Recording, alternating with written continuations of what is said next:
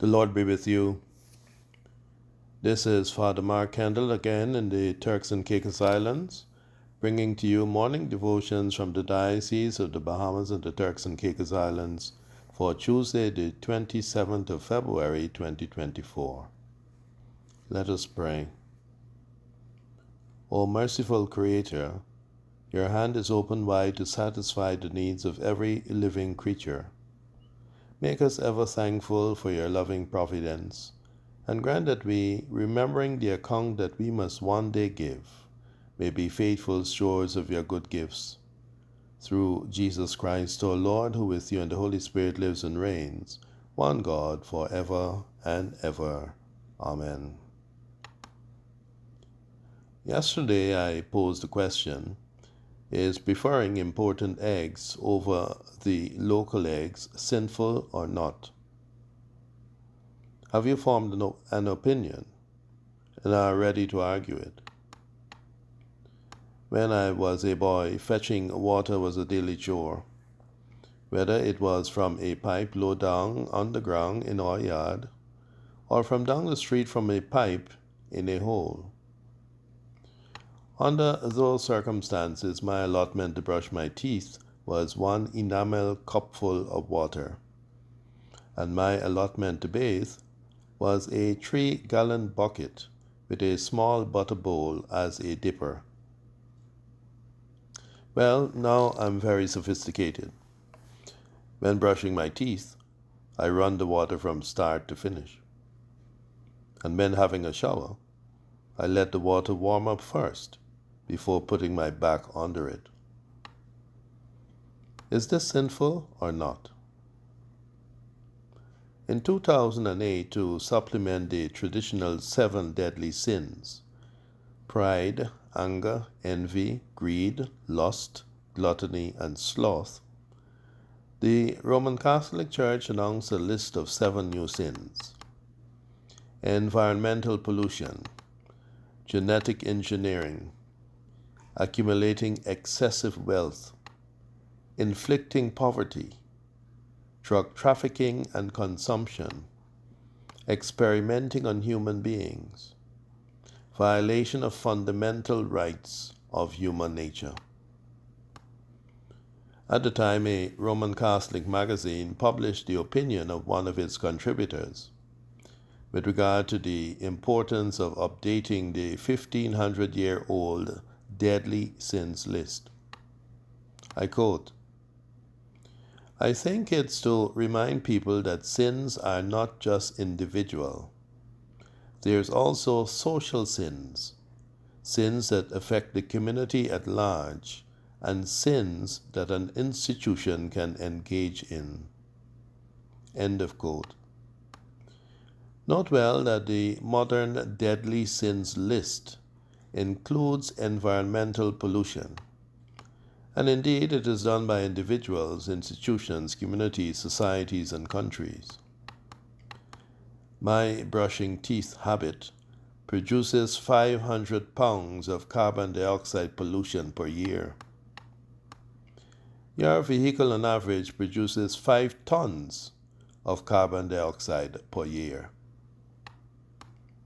If you were to stop eating meat for 1 day per week, you will protect the earth from 3,000 pounds of methane pollution that the livestock produce.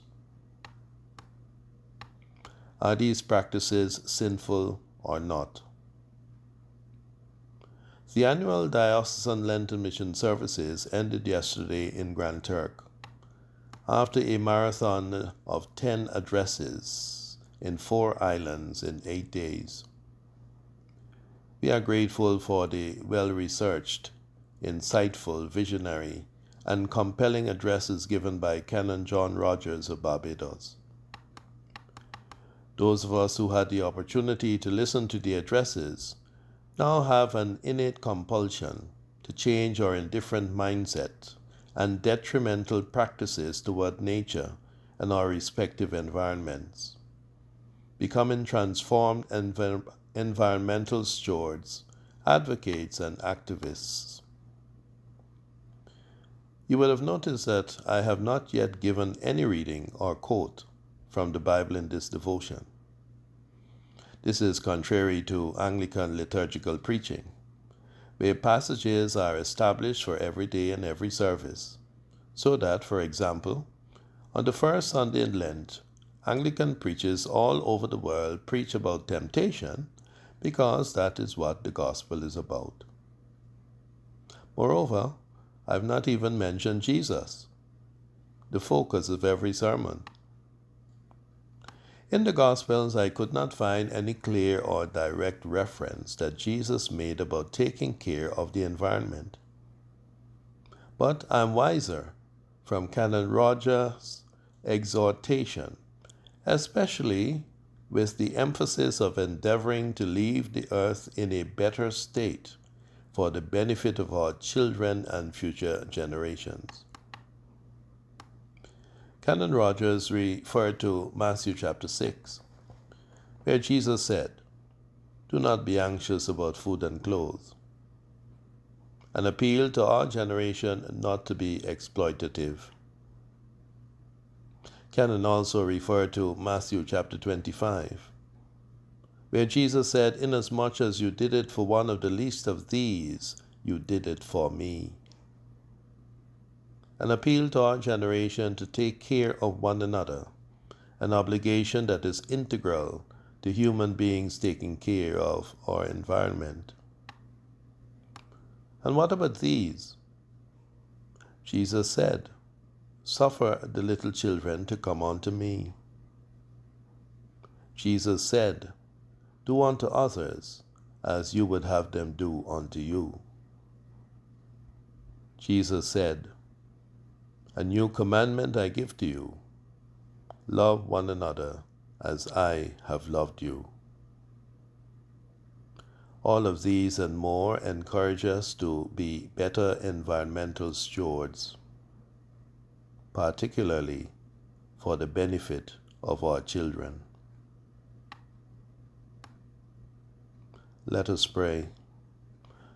Almighty God, in giving us dominion over things in earth, you made us fellow workers in your creation.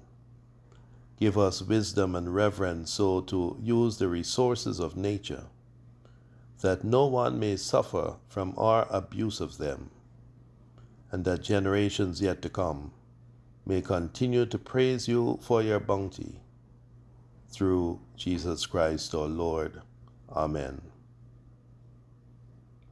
Thanks for listening. Please share this devotion with others, and may God help you to exercise good environmental stewardship today and every day.